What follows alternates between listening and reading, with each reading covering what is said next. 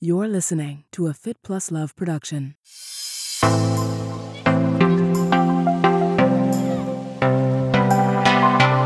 my lifetime, we're going to look back and say, remember when we used to feed our dogs those little brown pellets? Oh my God, what were we thinking?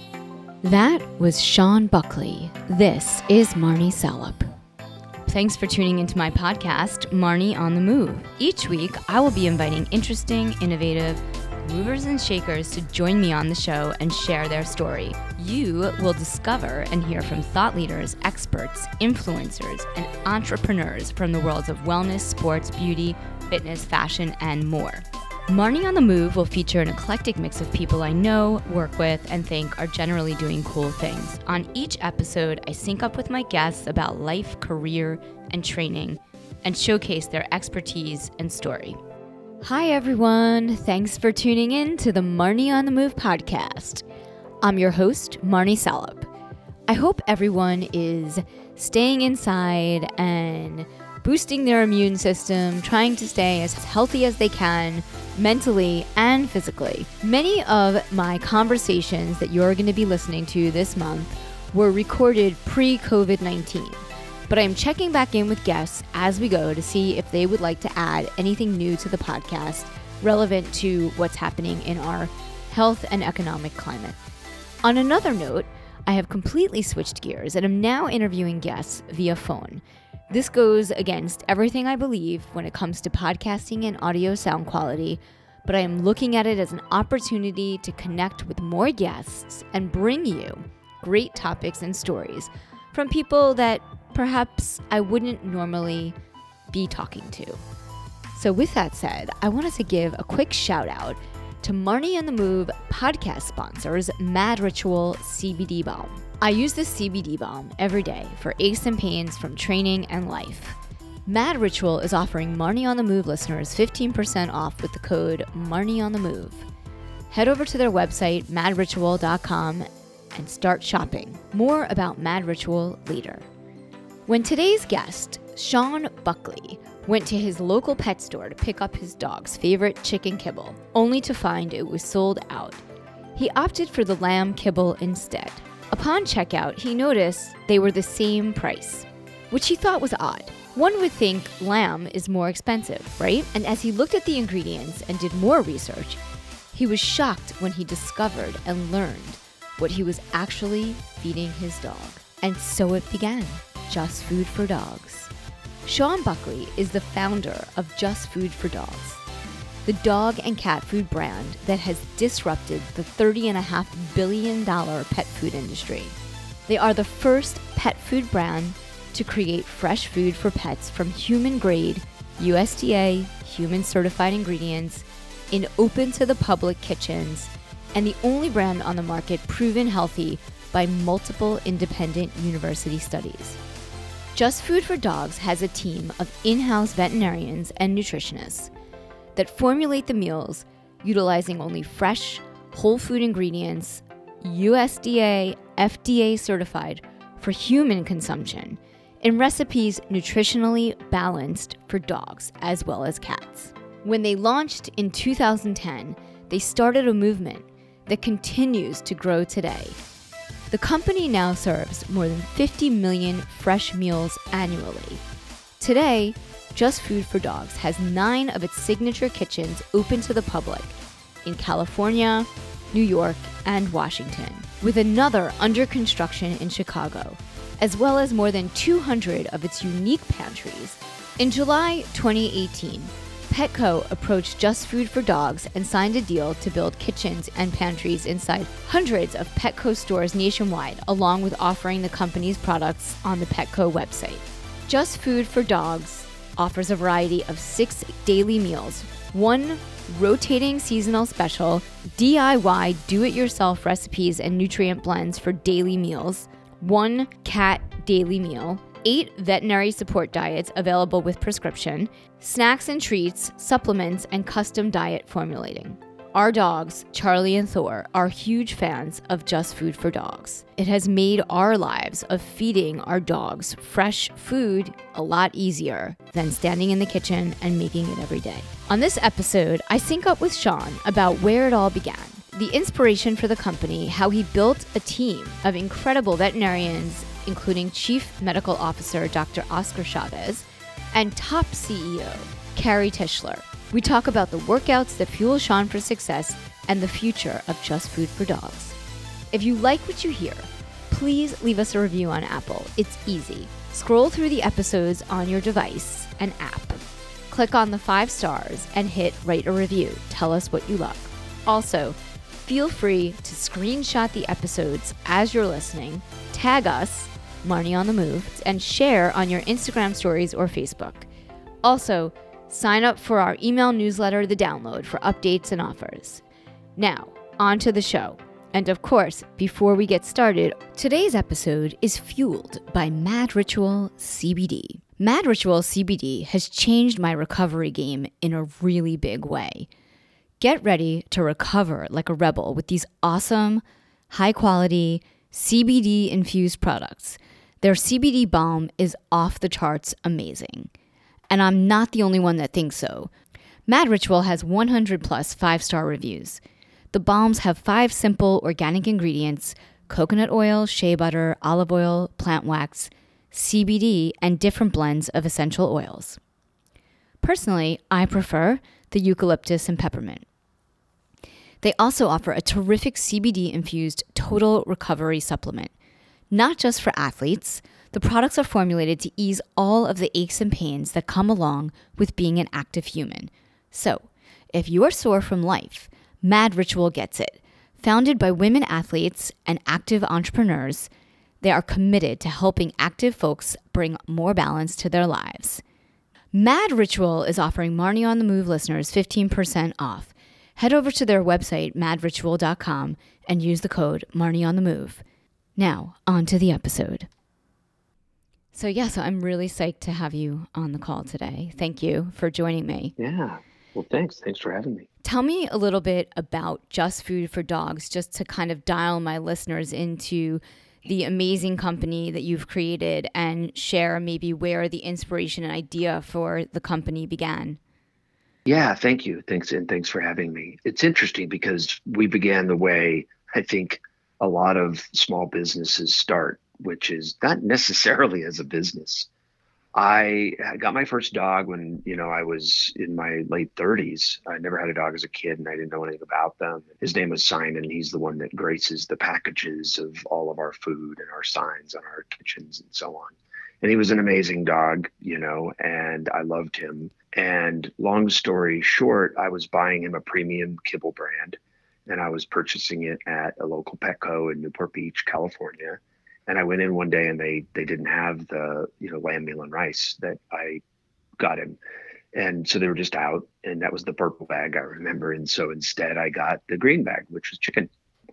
I remember paying for it and noticing that it cost the same as the lamb. And that didn't make a lot of sense to me. I didn't really care, but it didn't make a lot of sense. Like, I don't eat meat, but I'm pretty sure if you go to the butcher and you buy chicken and then you buy some lamb, you're going to pay more for the lamb than you do for the chicken. So why didn't that translate? And I was curious about it, and I started looking into it. And when I started looking into it, I learned what is allowed to go into pet food. And when I learned what is allowed to go into pet food, I instantly stopped feeding that to my dog, later my dogs, because I added one. Her name was Nala, a big German Shepherd, rescue, both rescues. Cute.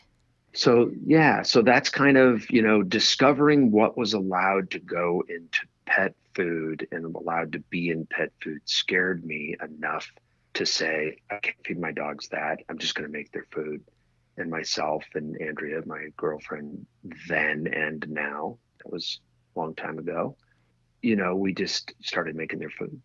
Yeah, I mean, I've been making food for my dogs for years, and it takes a lot. It's a lot of work, but you love them, so you want to make sure they're eating healthy. And then when I discovered Just Food for Dogs through 2 of my veterinarians and friends that highly recommended that I switch to Just Food for Dogs because everything was prepackaged and made fresh with whole food ingredients, and it definitely piqued my interest. So I went over to your open kitchen in Union Square, which is so game-changing and very cool, and started buying them one of the delicious recipes that they literally remind me I need to feed them 4 times a day or 3 times a day, but they try for 4. But yeah, they love it. I mean, so it's really game changing. I mean, the way you're disrupting the dog food space.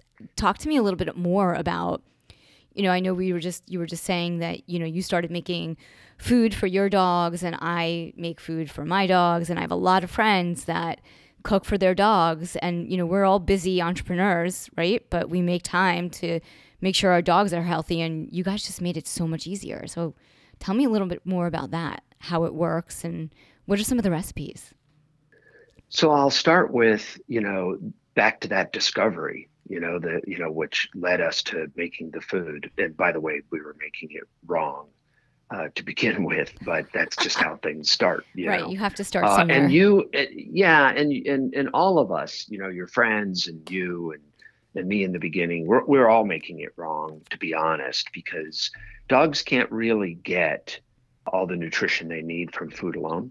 They'd have to eat like their own body weight in food every day. So it turns out you've got to supplement their food because they need way more of things like, calcium pyrophosphate or selenium and, magnesium. They need different volumes than we do. It's not the same. And since they largely eat the same thing every day and we have a really mixed diet, they'll get nutritionally out of balance. It'll take a couple of months, but they will. So now what, we do is we supplement all of our diets so that they can be fed for long-term feeding. And they've gone through feeding trials and which very few pet foods go through feeding trials, by the way, less than 6, I think, in the whole country out of hundreds of brands. So, the best thing that you can do is really, and I tell people this all the time, is don't buy your pet food from anybody, including us. I mean, I'd love it if you buy our pet food. That's great, but you don't need to.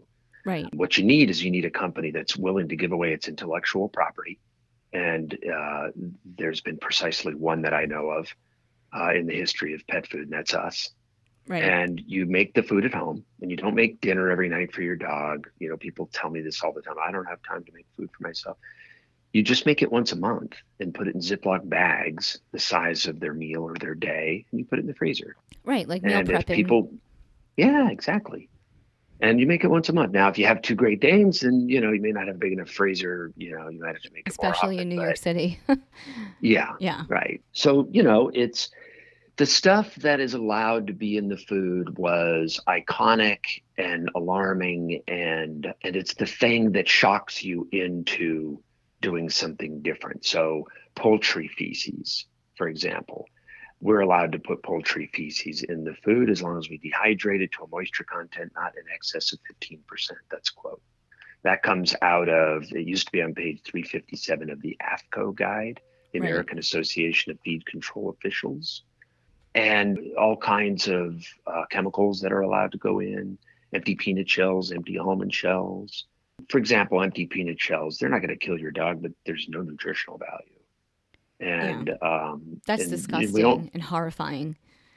Well, not only that, as an industry and as technically a licensed pet food processor, which is what we are, I can put, we never would, but I could put empty peanut shells ground up into your pet food, and I can call it vegetable fiber. I don't even call it empty peanut shells, so you don't even know what it is. You're just seeing vegetable fiber on the label. That's crazy. Our permission, if you will, to mislead you, the public, in my opinion, is worse than any industry with which I've ever been involved. It's staggering. And this isn't your first company. I mean, you're a serial entrepreneur who have launched many companies. So for you to say that, it's pretty huge. Oh, yeah. The regulations around things that I've been involved with in the past, for example, Food for Humans, are extremely strict, extremely. So even a picture on a label of food, if you go into a store to buy food for you or your family, and there's a picture of grilled chicken breast on the cover of some label of something. Right. Do you know that, that even if that chicken breast is exactly the same as the kind I use in the product that's in the package, if it's steamed instead of grilled, they're going to make me change that label. Yeah, there are lots of regulations around human food. There's a huge movement around the globe of people examining what's going into the food they're eating and the products they use. So it only makes sense that this should be happening in the pet food industry as well. There is a movement, and the movement starts with us as Americans, because I only really know the American market, but us as Americans seeing and viewing our pets as family as opposed to an animal companion. And this has proven itself out in a large nationwide survey that the ASPCA does on a regular but infrequent basis every several years. I'm not sure how often they do it, where they'll ask this question. And there's 3 boxes you can check. And just in the last few years, it's turned the tide. Believe it or not, people like you and me, we've seen our pets as our family for maybe decades. Yeah. But as a country, it's only become the number one way to view your pets over the last few years. And so what comes with that is then the way we treat them. Right. And feeding them, of course, unbiased, but I would argue is far more important than any other thing that you can do for them. Well, it sets the tone for their life, their health, for everything. Exactly. It turns out that, dogs and cats are not the only animals in the animal kingdom. Right. Out of all the animals in the animal kingdom that should eat a little brown pellet. If we think about, why are we feeding them little dried pellets? There's no natural moisture content, so it's actually worse for cats than it is for dogs because they have an issue with water intake. And the reason dates back to the U.S. needing, for perfectly good reasons related to the war, to ration metal, and it became unacceptable for pet food companies to can. At that time, they didn't have dry food, to can pet food. So they had to come up with another way. And Purina, which is Nestle, they invented what's called the extruder, and a machine that can make the little brown pellets. And there's a lot of depth there to that. I won't bore you and your audience with it, but that's where dry food came from. And a lot of people back then saw that as temporary, right? Like many taxes were supposed to be temporary. Right. Kibble was kind of like a fix for a temporary thing, and then they would go back to canning. But once you start building these machines, and once you have that profitability as a large corporation, now many multinational corporations, it's very difficult to stop a multi-billion-dollar business, which is what dog and cat food is in the United States. About $30.5 billion a year right now, with very few people owning the majority of it. Nestle and Mars, M&M Mars, Right. At the top, and then Smuckers and Colgate-Palmolive are those are 4 of the biggest. For dog food? Yes. Wow, I didn't know Yeah. that. That's really interesting. Yeah, the largest pet food company in the United States is M&M Mars. Okay. Nestle is second, and then I believe Colgate-Palmolive, and then I believe after that is Smuckers. Wow. And then, of course, General Mills as well. So as you and I, as you've just alluded to, you and I and the rest of our co-Americans consume far less highly processed, extruded food or cereals in the morning for breakfast. Like, when I was a kid, Right. in the 70s, Totally. everybody ate Cheerios, these factories have to do something. These large, supply chains have to do something with all of that equipment. Yeah. It's not even a question of like the dog food. It's a question of economic development. Correct. Yeah. Interesting. And I'm not trying to beat up on any particular companies, but No, but I think it's important to educate people about sort of like what the landscape has been for the past few decades and why, you're disrupting the space, and just to kind of give people a background. I never knew that. I'm sure a lot of my listeners did not know that. So it's super informative. Dogs should essentially eat the same highly bioavailable, fresh, whole foods that we eat largely, but it needs to be nutritionally balanced for them. Right. And it needs to be, of course, absent of anything that would be toxic to their systems. Right. Everybody knows about chocolate, but And not everybody knows onions. about macadamia nuts. Right. Not everybody knows about, onions and these, some of the raisins and some of the grapes Right. that can be toxic to dogs that, are perfectly good for us, but don't work for them.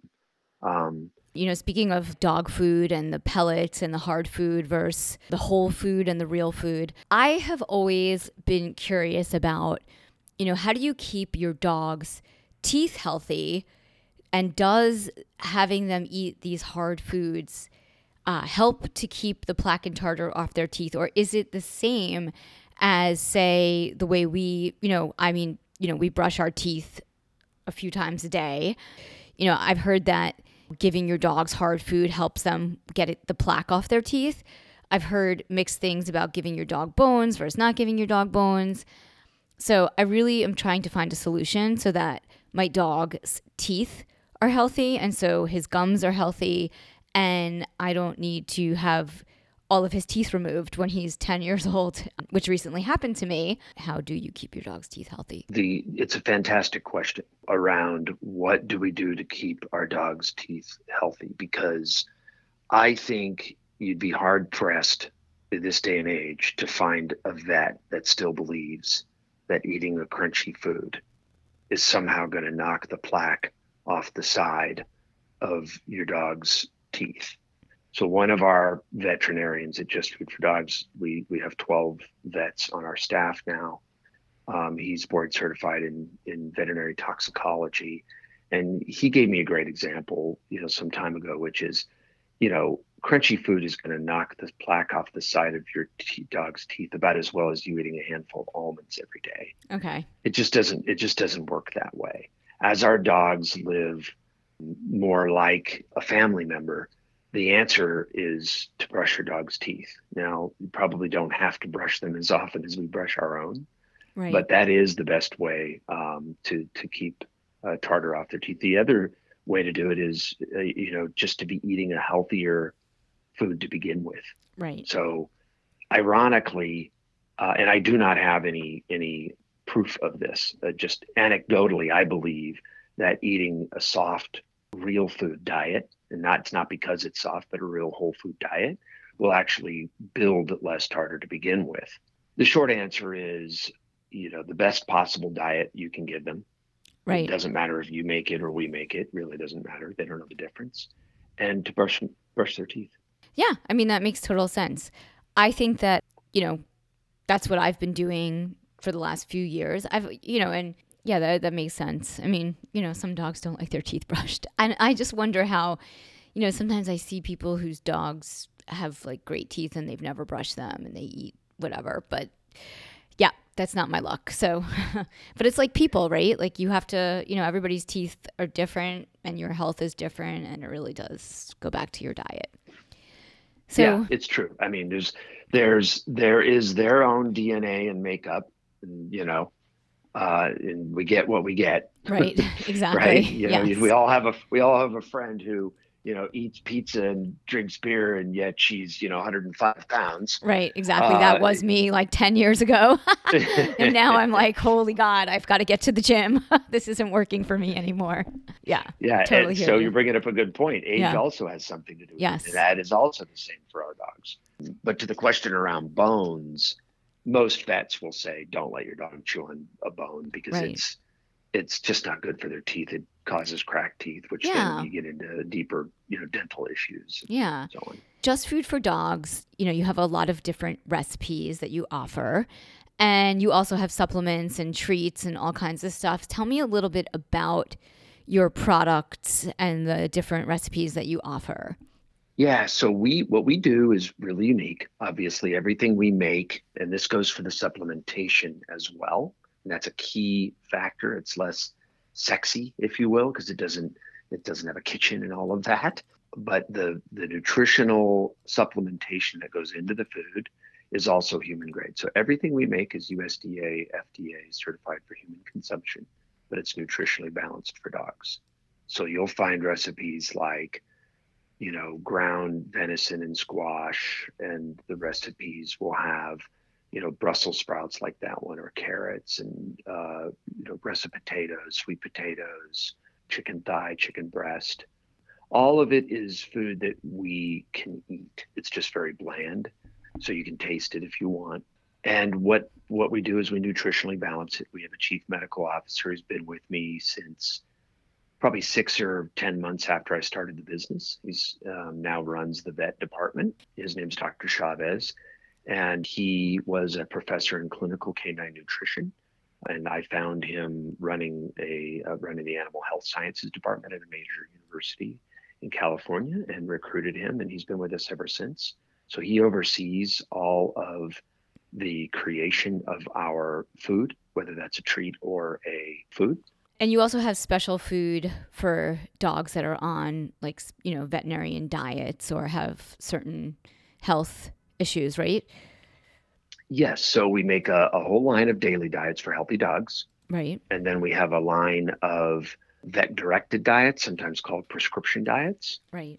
And for dogs with renal disease or liver disease, or dogs that have diabetes, et cetera.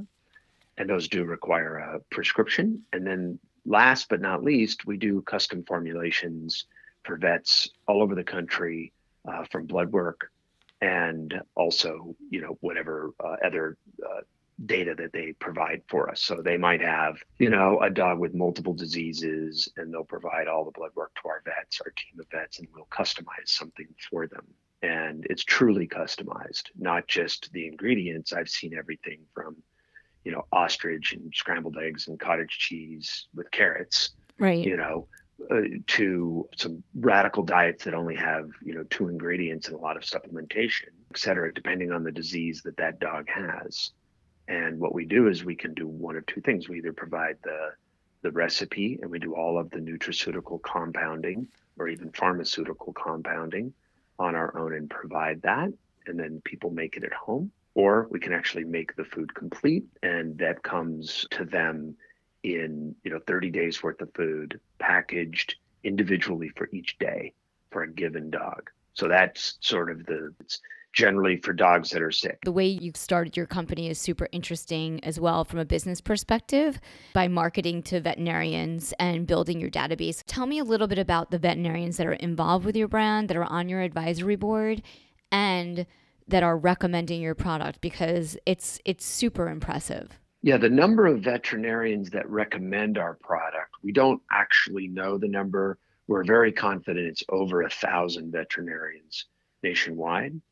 The ones that are on our staff are very specifically selected. So we have one that's board certified in dermatology. As you can imagine, nutrition has a very close connection to, those that are suffering from different kind of dermatological issues.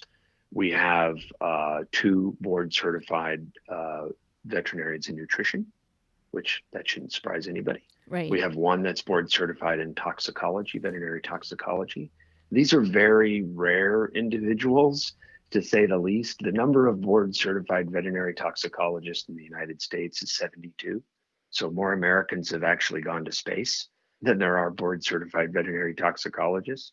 We're very fortunate to have Dr. John Texas, as one of our staff veterinarians, because he's also a professor in toxicology. So he's a brilliant guy, and he oversees a lot of the things that you would imagine, like, what do we include and what do we not include, and what is the chain of custody of ingredients and so on. So he has a hand in all of those kinds of things.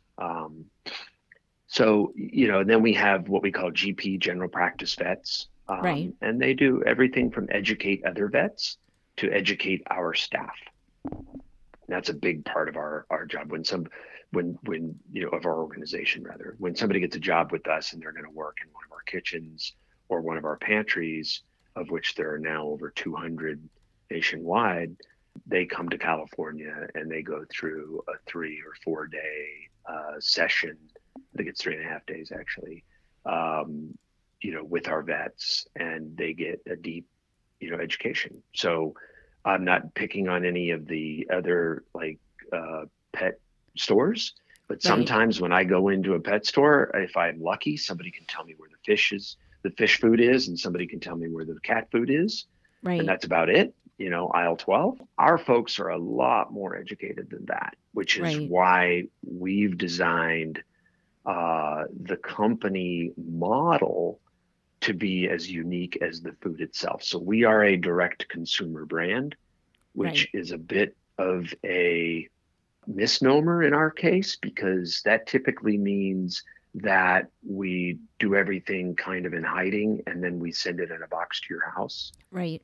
We're not like that at all. We're direct to consumer in a different way. So if you go to a Petco where there's a Just Food for Dogs pantry, you'll find a 10 by 15-foot space that's dedicated to Just Food for Dogs. It's, our equipment, it's our, only our food is sold there. And the most important thing is that there's a nutrition consultant there Right. wearing a black and white shirt that says Just Food for Dogs on it. They are our employee and they work directly for us. They draw their salary and their health insurance and everything else from Just Food for Dogs. And most importantly to the customers is they've been educated by our vet team. So they are. If you ask them where the fish food is, they may or may not know. But if you ask them about Just Food for Dogs or Just Food for Cats, they'll know everything that they need to know to help somebody. That is a super unique business model for the dog food industry and pet industry. It's really the ultimate business model for any brand that is going to be in a retail store, right? I mean, I think you want someone representing your company that knows everything about it, that can really speak to your customers. Oh, absolutely. I mean, a lot of people don't know this, but our agreement, there'd be no reason people would know this, but our agreement with Petco, for example, Petco came to us about 3 years ago, at 2.5 years ago. They came to us and they wanted to put our food in their stores, and we were flattered. But our Right. first response was that really just wasn't going to work because that's not how we're built, you Right. know. And they said, no, no, listen, we have a real dedication to nutrition. We're not just talking about it; we mean it. And and what would you need? And you can Right. imagine that when you tell a company like that, well, look, we're going to need the keys to your stores because our employees are going to need to get in there, and we're going to need to have our own area. They'd never done anything like that in 50 years. And then we said, listen, we're going to need to have our architect come in, and you're going to need to go down to the city. We're going to need to tear up your store and turn it into a kitchen. In the case of Union Square and Right. now the Upper East Side on 86 and Lex, we're doing the same thing inside of a Petco. And So there's a how many little Petcos moment are of, you in now? we're in about 125. Oh my gosh, that's amazing. And I have to say, to their credit, I mean, after the initial shock, they loved the idea and said, yeah, let's do it. In 2010, when you launched, take me back, rewind, and maybe what were some of the challenges when you started? Well, the one thing I would say that's pretty interesting is in the original plan, which was finalized in April of 2010, it predicted that somebody, and I predicted wrongly, but I predicted that it would be PetSmart, would come to us and want to put kitchens in their stores. The reason I picked PetSmart was because I believed at that time they had partnership with Banfield. And so I believed that they would be more inclined to have individual partnerships and be open to putting things in their stores that were not just rows of kibble. I ended up being Petco instead of PetSmart. But the same concept is true, which is that they kind of woke up and said, look, things change and we've got to change with the world. And I think that a lot of credit goes to Petco for that. Yeah. Um, and yeah, to give you one example of just how radical this is, because you've described it as a disruption more than once, and I think you're right. I've had the same architect for many, many years, going beyond Just Food for Dogs, before Just Food for Dogs, and he designed this sort of dog kitchen, the world's first dog kitchen. And I'll never forget, the first few kitchens we built, including the first one. We walked in, you go to the city and you make an appointment and you go to what they call a city planner and then sit down with the planner. You roll out your plans and you tell them what you want to build.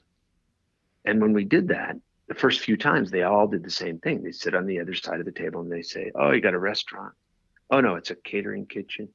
What is this?" They don't know what it is. Right. There's no dining room. The kitchen's not in the back. The kitchen's in the front. The parking ratio isn't, for retail or for a kitchen or a restaurant. They don't know what to make of it because nobody's ever actually built one. And now we're fortunate enough to have enough of them that, we just bring them plans and photographs and documentation from other cities. Right. And say, this is what we've done in Chicago and, Seattle and San Diego and Los Angeles and San Francisco, et cetera. But yeah, that's just how radical it is. I mean, you had a vision, but people couldn't see it. Yeah, I think that, without sounding self-celebratory, that's true. I think we all do at different times. Well, you as Just Food for Dogs had a vision. We did. We believed that the world needed this, and not to make any comparison between Just Food for Dogs and Apple, but I don't think anybody told Steve Jobs that they wanted a flat screen, computer semi-phone type device that could also do these other things. Nobody said we need an iPad. Right. The world didn't tell him we need an iPad and he went and built it. They didn't know they needed it. We all have one now.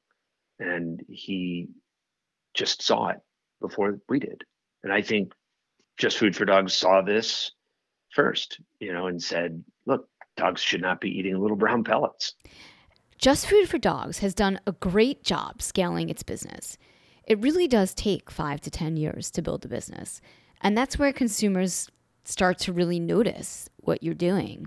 Last year, you raised $68 million in Series C funding. So now you are growing and expanding even more. We are super thrilled with L Catterton. They are a private equity firm that we did a deal with almost exactly 3 years ago, where we raised about $20 million. And that was the first round and that we did with them. And when we raised money last year in the middle of 2019, we talked to several private equity firms, but L Catterton wanted to double down on their investment. They believe in us. We believe in them. They've been super helpful to us.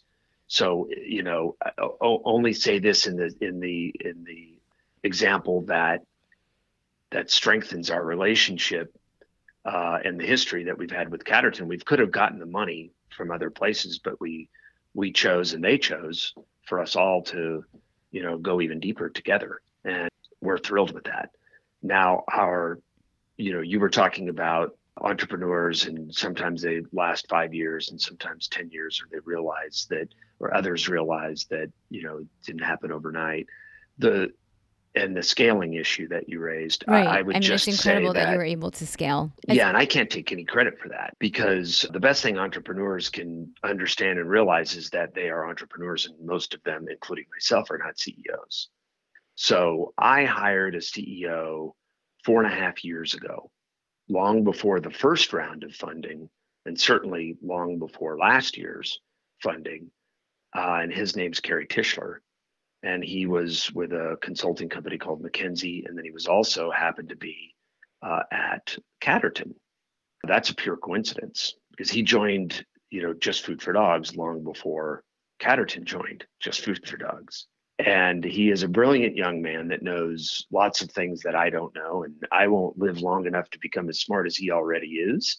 So, I brought him on board, and he has been absolutely fantastic and critical to the issues that you just wisely raised, which is, how does a company scale the right way so that they don't lose their footing? And he's been instrumental in that. That's amazing. But I have seen a lot of companies try to offer fresh food for dogs. I think the secret to being successful, or one of the secrets to being successful in offering whole food, fresh food that's frozen, or people could pick it up, at a local kitchen, is the ability to have the employees, the staff, the people power that are there educating consumers, and also the ability to have the kitchens.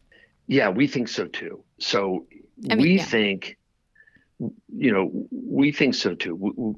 We think that we know the business is today worth about $30 billion.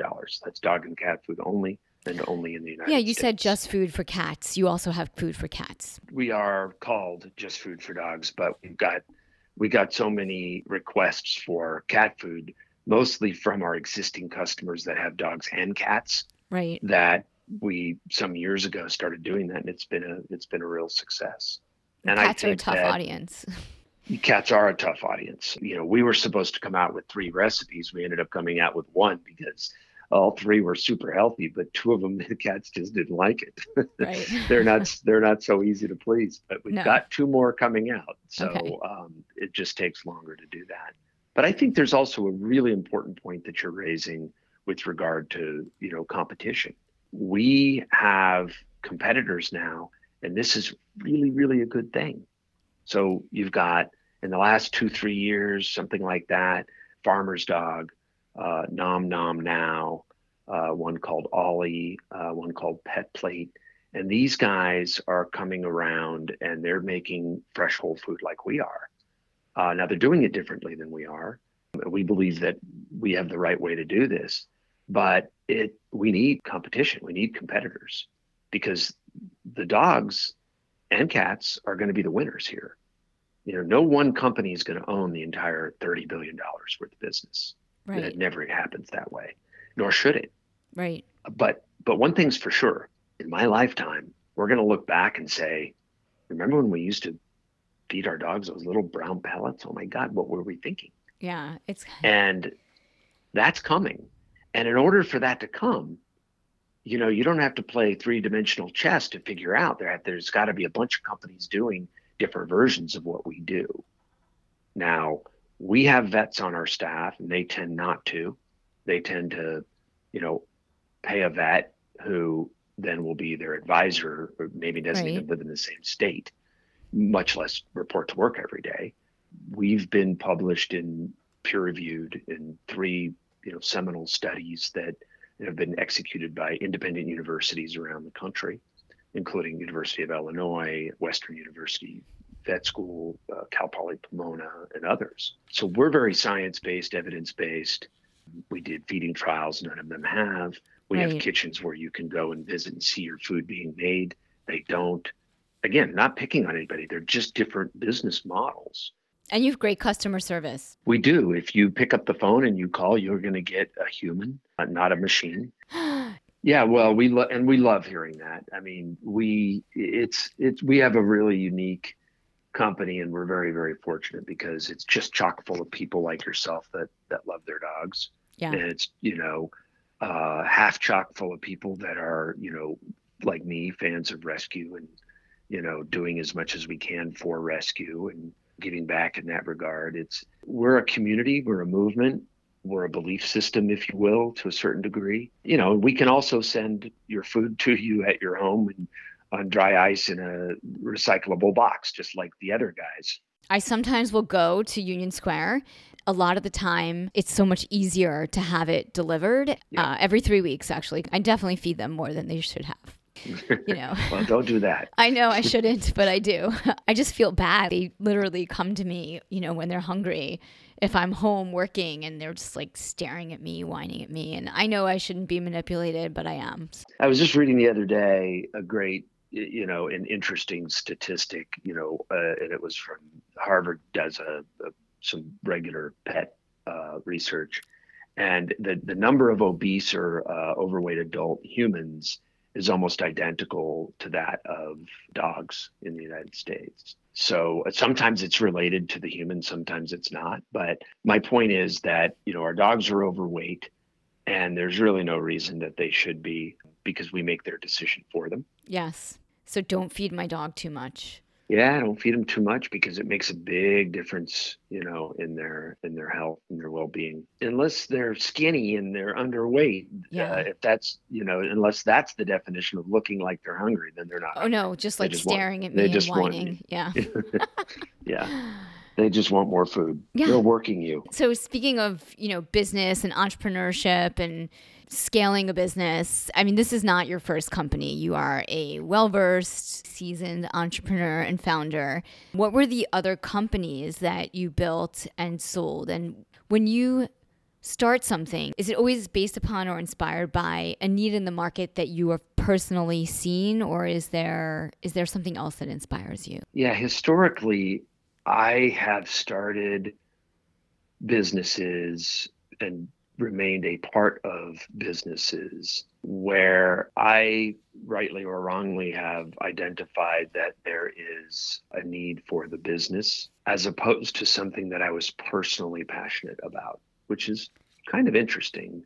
I don't know, maybe most entrepreneurs are starting businesses in a subject matter for which they are personally interested. Now, financially, these have worked out to varying degrees fairly well for me, but never before Just Food for Dogs have I been involved in a company that I genuinely was personally passionate about.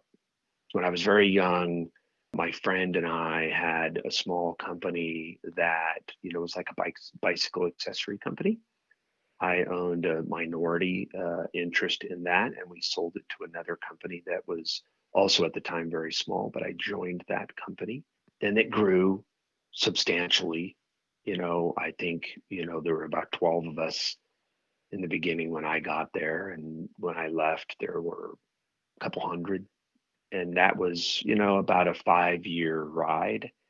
And I was interested in starting my own thing that I owned 100% of. And one of the, in that bicycle company, I was responsible for the branding and the advertising and those kinds of things. And I was fascinated by and interested in the world of advertising agencies and PR agencies. And this was, in the late 1980s. And so I started a advertising and PR agency that I ran and owned for, 11 years, and sold it to another agency. That was a fantastic ride. It was a lot of fun. It was very challenging, Yeah. as you might imagine. I have some experience in PR agencies. Yeah, that was my first business. Yeah. I mean, I still do that, but it's a different world. Yeah, we handled national accounts exclusively. We did some things that were fun, that date back to the 90s. Like, for example, much was made out of the final episode of the TV show Seinfeld. Right. And there was $1 million to run, a TV commercial, which we did.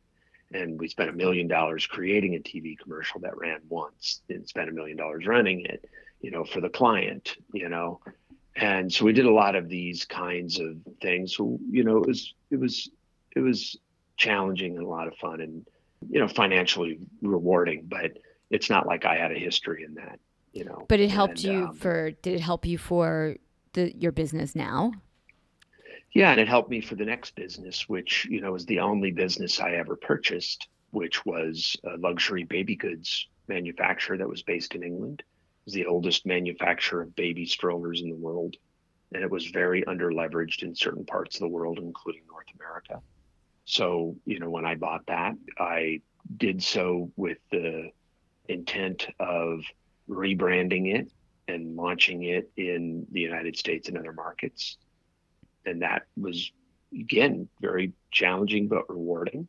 But I don't have kids, and I don't have necessarily a passion around luxury baby goods. That said, I ended up selling it to the second largest toy company in England, who wanted to get into the baby goods business. And so it was financially, gratifying, if you will. But that's it. It was just a money thing. And then the last, but certainly not least, was Just Food for Dogs, which was, Just from listening to you describe your other businesses and this sounds like it's like really authentically you. It is. I think you're 100% right about that. Those were businesses, and, everybody has to make a living. Right. And you want to feel successful, and you want to be responsible for jobs and creating jobs and having a good culture and all of that. But that is not the same as, a deep caring for, in this case, the ultimate benefactor. And I'm not just referring to, what Just Food for Dogs does for rescue and the money and the goods that we give away. I'm referring to just all dogs, changing an industry, Right. and at least that's the objective. What are some of the things that you do to give back? I mean, I know that's a big part of the company with Just Food for Dogs. Yeah, I mean, it's, if I'm really just bluntly frank, we've had lots of internal discussions around, well, we should talk about how we give away 1% or something. Honestly, we've given away a lot more than that. We don't put anything on packages. We don't necessarily advertise it. We don't hide it either. But we work with rescues, all over the country, and we provide cash donations. We gave away hundreds of thousands of dollars last year. I don't know exactly, how much. We provide food and other support for rescues. We're very rescue oriented, and we limit it to dogs and cats. We may do something more formal. I'm on the board of a foundation that was created by one of my now business partners in Just Food for Dogs. And last year we purchased a piece of property in Laguna Beach, California, and we are currently building upon that property a world-class rescue from scratch. So it's not like a converted building; it's a purpose-built building. It's about 9,000 square feet, and it will be dedicated to dogs that are seniors and or handicapped. But it'll be a great experience, a family experience, where if you have children, or even if you don't have children and you want to rescue a dog, you want to adopt a dog. If I had a bigger apartment, I would rescue thousands of dogs. I swear to God, I love them. Right. That's kind of like my business partner. He and his wife have 4 dogs. 3 of them are handicapped. This is essentially, we hired an architect that is building a beach house, but it's not a beach house. It just looks like a beach house. Looks like a beautiful beach house. Is that where you live and your office is, near Laguna Beach, or? I live in Newport Beach. In Newport Beach. Yeah. And then, sometimes, and then I also live in Scottsdale. So I kind of go back and forth depending on the weather. And it sounds amazing. I mean, it sounds really cool. It's called Unconditional. Construction should be done in about 18 months. And it's really a unique place because it's got the right combination of an architect that builds vet hospitals, an architect that builds upscale homes in Laguna Beach, and a veterinarian that's board certified in shelter medicine. So everything from the colors of the walls to the materials on the floor to the elevator that takes the dogs to the clinic, to the rooftop deck where you can visit with your hopeful future, 4-legged family member, or in our case, a lot of 3-legged family members. Right. It's just a totally different experience, That's really wonderful to be able to do that.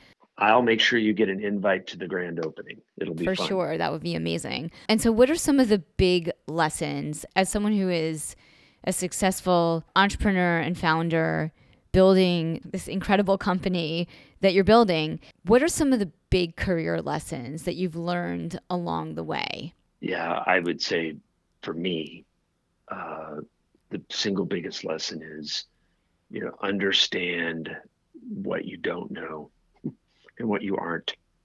I brought up Carrie Tischler earlier in this interview, the now CEO that I hired 4 years ago to run Just Food for Dogs.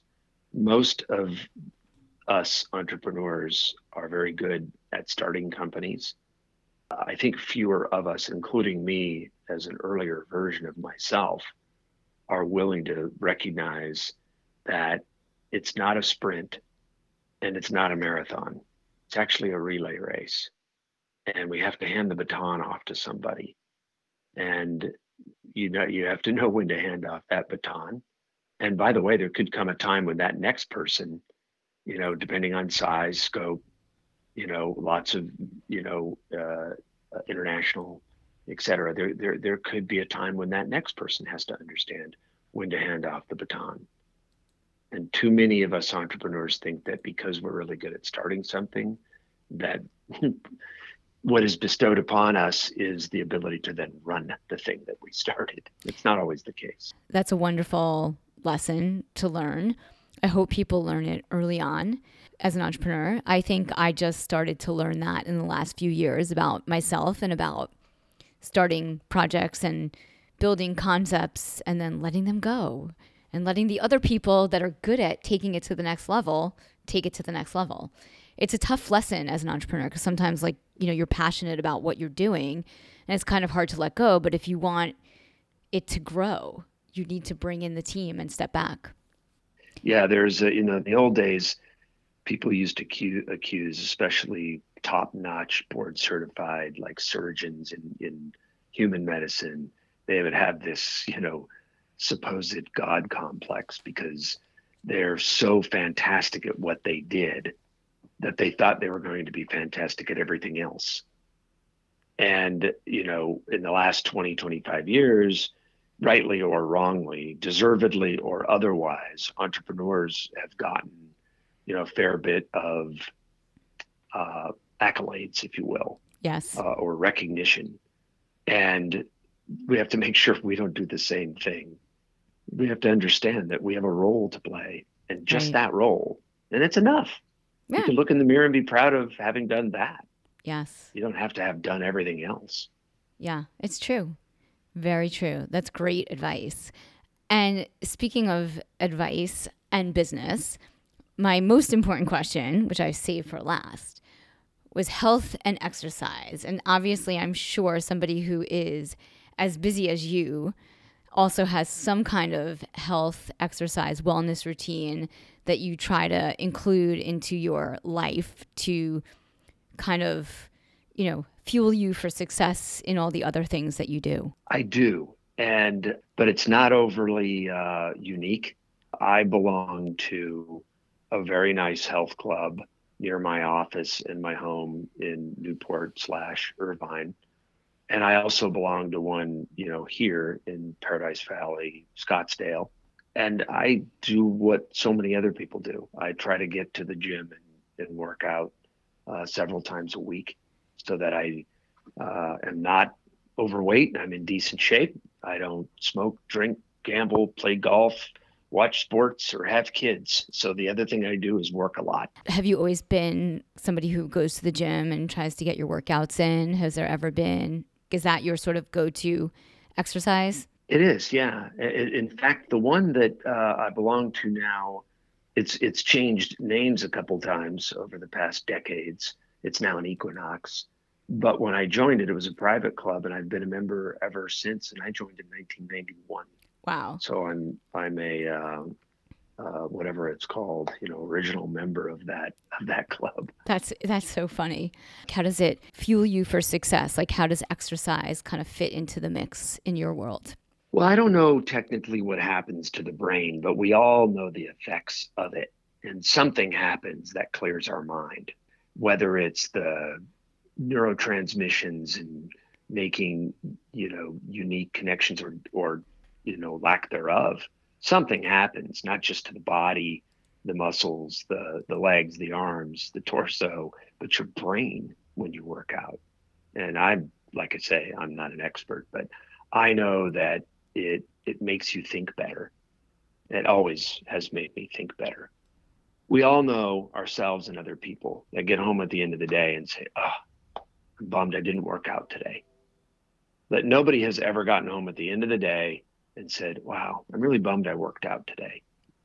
Those words have never crossed anyone's lips.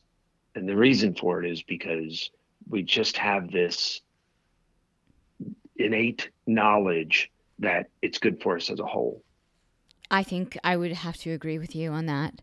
How do you find time to work out? Do you put it in your schedule? Do you just go to the gym like when you have like as an afterthought, or is it like sort of a priority for you? How do you make the time to get to the gym? I don't put it in my schedule, and I'm really fortunate because you could almost walk there from my office in Irvine, and from my home in Newport, it's also a short drive. So I'll literally, if something gets canceled or changed in my day at the office, I'll pop across the street and do a quick workout. Otherwise, I can always find time in the evening. That's great. What's next for Just Food for Dogs? We're going to open close to 200, 150, 175 more locations this year, and we're well on way with that. That's thanks to the Series C funding that you just raised last year. You're expanding. Yeah, the whole 68 million, it's not like I bought a boat or anything. the whole 68 million went to the balance sheet. So right. Because there are quite a number of people now that own equity in Just Food for Dogs, and I don't think anybody's looking to sell right now. So right, that all would the money not went be to smart. the balance sheet, which helps and fuels growth. Would you ever franchise? Has that ever been like something, or it's just not your business model at all, like down the road? We've discussed it. We have discussed it, and there are some advantages to that. Right. Because our true mission is, it's true. I know people say this, but in our case, it's not just a marketing line. It is absolutely true that the number one thing we do is, that we aim to do, is make dogs live longer, healthier lives. And the second most important thing we do is make money. And like number two is pretty important. It's like on a list of 20 things, it's still number two, but it's number two. It's not number one. Right. And when you think about franchising, for example, you think about how many more dogs you can touch and how much quicker you can do that.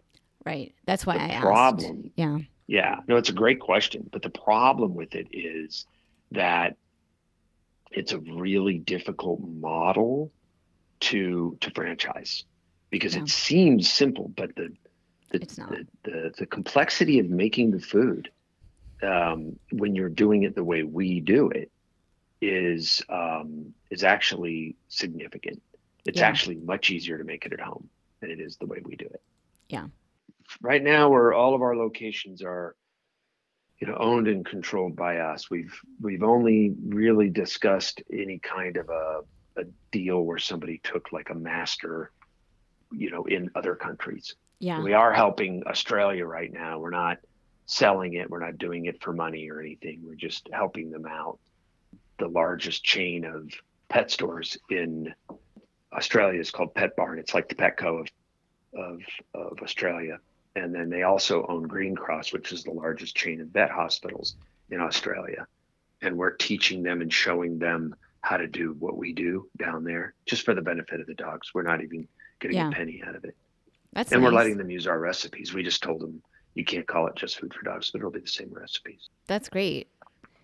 Well, I wish you the best of luck, and I will continue to feed my dogs Just Food for Dogs. It's really been a game changer for me personally, because I was making their food, and I definitely felt like I was missing certain things that probably they needed, and I'm not an expert. So when my veterinarian told me about Just Food for Dogs, I ran over to Petco and got some food.